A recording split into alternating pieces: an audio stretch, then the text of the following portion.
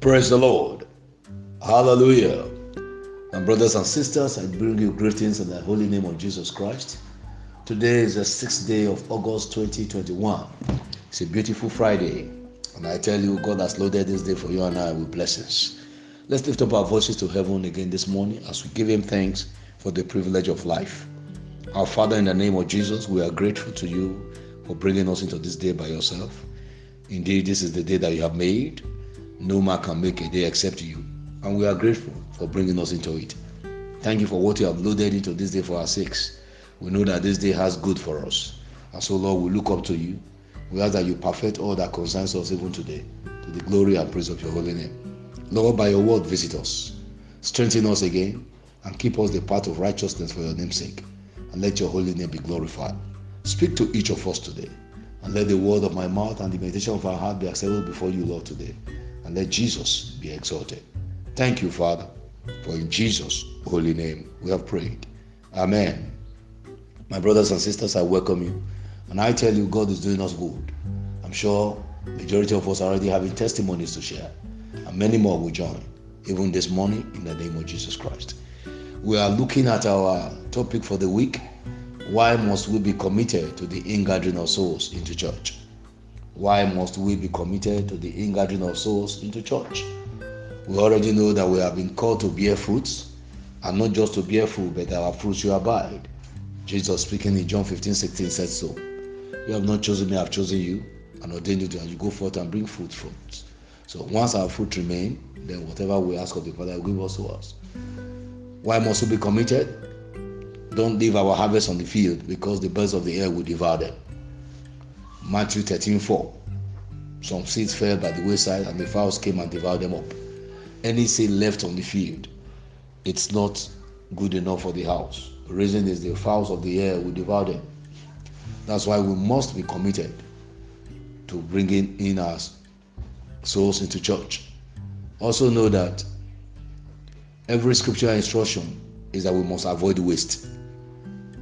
We therefore be committed to every scriptural instruction to avoid wasted labor. Don't waste your labor. You have been laboring, ministering to souls, praying for them. Now bring them to the church for the circle to be complete, so that they will be blessed and you also will get your rewards. In the name of Jesus Christ. Why must we be committed to the ingathering of souls into church? On Monday we said, for the establishment of the faith of our new converts. We need them to be established in the faith of Jesus Christ, so that things will go well with them. So in church, that's where they enjoy the blessings and the goodness of the Lord. Amen. On Tuesday, we also said, for the sanctification of our new converts and members, because until they are sanctified, until those ungodly age-long habits are destroyed, until they are cleansed by the word of God, it will be difficult for their inheritance to be delivered. Because for your inheritance to be delivered, sanctification is a requirement. In Acts chapter 20 and verse 32, the Bible says, and now, brethren, I commend you to God and to the word of his grace, which is able to build you up and to give you an inheritance among all them which are sanctified. So sanctification is what takes us into our inheritances. Or put it this way, for us to access our inheritance, sanctification is a requirement.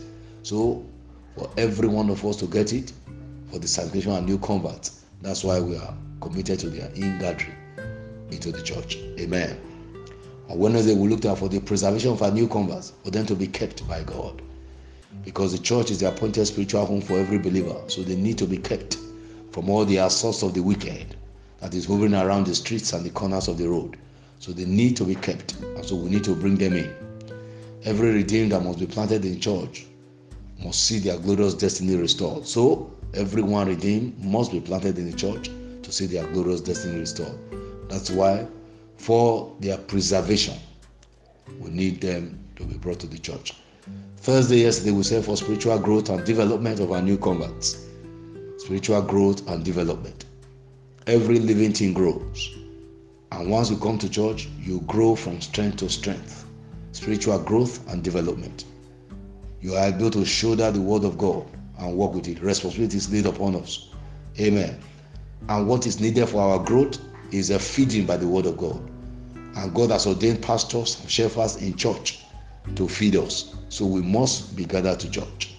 And also for illumination that transform our lives as believers. That's what happens. We understand the way of the Lord when we come to church. The way of the Lord is open to us as we come to church. Amen. I had to do those recap because this Friday we are looking at why must we be committed to the ingathering of souls into church. We're saying for the realization of the inheritance of our new converts. For the realization of the inheritance of our new converts. I want us to still flow along for the realization of the inheritance of our new converts. In 2 Peter chapter 1 verse 3, 2 Peter chapter 1 verse 3, the Bible says, according as his divine power has given unto us all things that pertain unto life and godliness, through the knowledge of him that has called us to glory and virtue. Amen. We want our new converts to realize their inheritance, to have testimonies of their inheritance. Then they must be gathered into church, because the divine power of God has given us all things that pertain to life and godliness. And that is known through the knowledge, or received through the knowledge of God. And this knowledge is made known to us in church. Amen. Please know this morning, that the church is the altar of revelation that empowers believers to take delivery of their inheritance. The church is the altar of revelation. It is in the church revelation is given. There is a free flow of revelation as long as your heart is open to the word of the Lord. In Matthew chapter 11 verse 28 and 29, Jesus says, come unto me, all ye that labor and are heavy laden, and I will give you rest. Take my yoke upon you and learn of me, for I am meek and lowly in heart, and ye shall find rest unto your souls. As simple as that scripture is, it simply means that everyone that is under any yoke or burden, you need rest. Come, I will give you. And how do I give you? Come, learn from me, take my instruction, see the way I'm doing it, observe my ways, then you shall have rest unto your souls. You will find it. As you do what I ask you to do, you will find rest. Nobody survives your life from today in the name of Jesus Christ. So the revelation of what we are given is in church. It may be very simple, but when our eyes are open to it, knowing the right thing to do, and we do it, then we see the results delivered. It's a learn of me, for I am meek and lowly in heart, and you shall find rest unto your souls. Just two simple things. Take my yoke, that is, do my instructions, and learn of me. Observe my own lifestyle, because I am meek and lowly at heart. My heart is ready to learn, so take my own heart style and learn. Then you will definitely find rest unto your souls. Hallelujah. You will find rest unto your souls. In Acts 20:32, that we read earlier on, the Bible says, I commend you to God and to the word of his grace, who is able to build you up and to give you an inheritance among all them which are sanctified. So the word of God builds us up as we do what it says. And as we are built up, we enter our glorious inheritances. That shall be our testimony in the name of Jesus Christ. So the church is the altar of revelation that empowers believers to take delivery of our inheritance. It simply means that it is revelation that empowers us to take delivery of our inheritance. And this revelation is given in church. Amen. Number 2 point we must know this morning is that God opens our eyes of understanding through the ministry of teaching priests in church. Hallelujah. The teaching priests are resident in church, and God opens our eyes of understanding through their ministry. In 2 Chronicles chapter 15, verse 3 to verse 5, the Bible says, now for a long season, Israel has been without the true God and without a teaching priest and without law. You hear that?